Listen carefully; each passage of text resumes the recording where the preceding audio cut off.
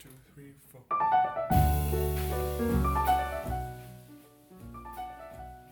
You're listening to highlights from an episode of The Creative Process.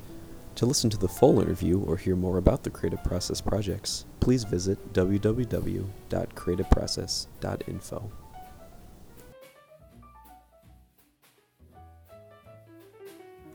Well, it is a very creative or imaginative life that you have for yourself, and I really am interested in also talking more about the indigenous art, or I guess Native American. Tomorrow I have an interview with the Smithsonian, that the museum for the Native American, but and I think that's so sad. I don't understand it either. Why do you feel what is it, a shame, or why is it not something that I don't know. In the US? Yes.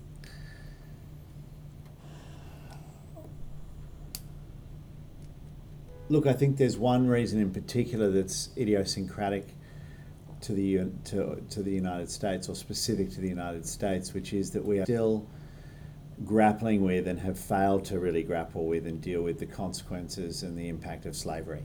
And frankly, white people aren't very good at dealing with more than one thing that they feel bad about at any given point, and it's on us, it's our failure, that we do not and seem unable to be able to deal with the legacy of colonisation and the legacy of slavery at the same time. And the tragedy of that is that neither of them are ever going to be something where you can kind of tie a bow around it and say, all right, well, now that's all better. But I guess Canada and the US and Australia, we all have other traumas as well, but none have been so much at the forefront as the legacy of slavery has in the US. And I think that has, let's say, overwhelmed or drowned out the kind of any conversation about how we grapple with the consequences of colonialism.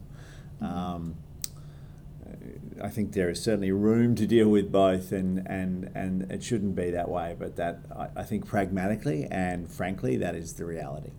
Yes, yeah, it was sad. I visited some reservations and did interviews with like artists and educators, and it was just a very simple thing that was said to me, and I don't mean to be going off from the Onassis Foundation, because I think that this is good in your background, because these are, I guess, other kind of partnerships, or where you're honouring the local culture alongside Greek and princes. No, it's just a very simple thing that one Native American artist said. He says, and it's so simple, we're still here, we have not gone away. Yeah. But it's like they feel. No, the invisibility of, that's what I meant by saying that the invisibility of Indigenous culture in the US is really, it's intense. And when you think about how present it is in other environments, particularly, even though there's terrible poverty and problems in all of these other places, in Australia, in Canada, it's not like it's not like everything's hunky dory there. Sure. But relatively, the kind of the level of dialogue and the level of engagement with and foregrounding of and pride in the Indigenous culture that it still exists, and still exists here in the US. Yes. But it's not seen, it's not supported. Where it is seen and supported, it's relegated and also kind of pigeonholed into being craft, or traditional arts, or folk art, or kind of ceremonial art. It's not understood as a contemporary, evolving, dynamic cultural life. And that's a critical thing, which is to understand that, these cultural forms are not frozen. They're not the same thing that they were 50 years ago, 10 years ago. They evolve and they develop just as Western art forms do. And so, but we tend to think of them as things that are frozen in time. To speak about it a little more, to go more into the Humanities Impact Program, and then you mentioned the Visiting Scholars, I'm not sure if that's the name of the program, like some of the things that you have based. Sure. Yeah. I mean, so the Humanities Impact Program is something that young Kim, who's our Director of Education here in New York, really built. And it is, I think, a very impactful kind of thoughtful program of support and collaboration with a range of organisations that again is about trying to build some of these classical ideas into the kind of contemporary practice where historically they've been ignored. And in the US, the value has always been ascribed on the very direct, the immediate, the practical. Yeah, and we don't study history enough. And we don't study history enough, and we don't think about abstraction. We don't think about the kind of philosophical questions that can actually then be applied into very direct and concrete kind of moments of our existence. All right. Yeah. Does that make sense? Yes, it does make sense. And if you'd like to mention some of those abstract concepts, we could just call this out for any students across disciplines if they want to respond. Sure. I mean, absolutely. Oh well, yeah. I mean, I think.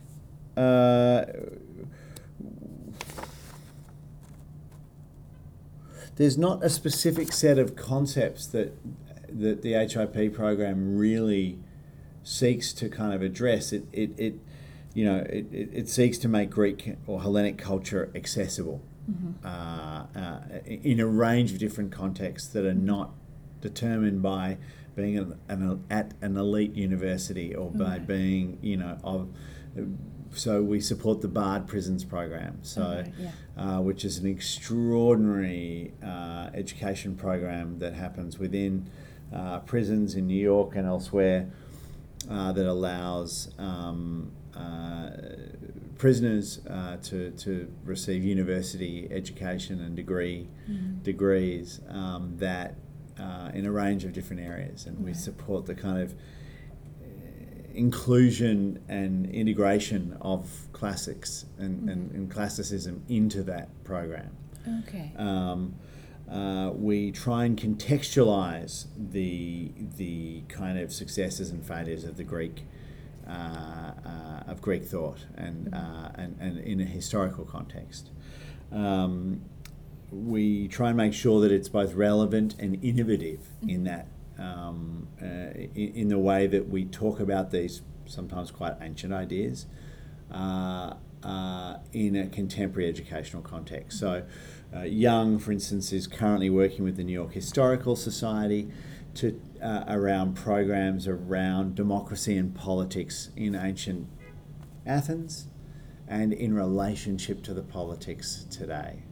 So understandings of demagoguery, of political debate, of the way we frame ourselves and others, and indeed, the kind of different mechanisms for how one participates in a society as a citizenship, and what that means, and participation in a democracy, and what that means, and what it meant then, and what it meant now, and how the two are connected. Well, it's a beautiful program, and I love to hear more about the prison program too, because of course it should reach all sectors of society. Sure. Humanities is not just; it's sometimes become viewed as something slightly elite. I don't know why. I think that is a problem of contemporary culture, and it's not just in the US; it's everywhere. We focus. We tend to focus, I think, on STEM to the exclusion of culture and arts and humanities, because there's a kind of sense that STEM subjects or business subjects are very much more immediately practical, concrete. Yeah. Their impact can be quantified very easily, and I think that's a big thing as we move to models of governance and where we seek to be able to quantify the impact of particular projects. It's much harder to do that when the kind of education system is focused on humanities, on thought, on how we think, on critical thinking. It's not as accessible. And the outcomes are not as directly quantifiable,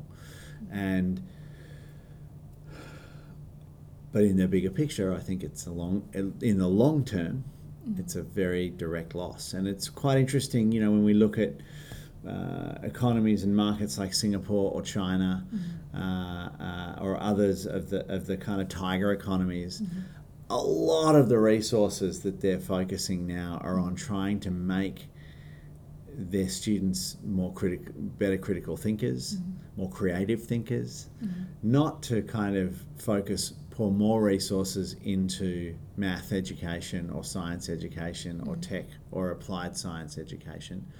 And when they add support or resources into their kind of cultural creative endeavours, they're not taking it away from science or tech or math. They are adding. And it's not a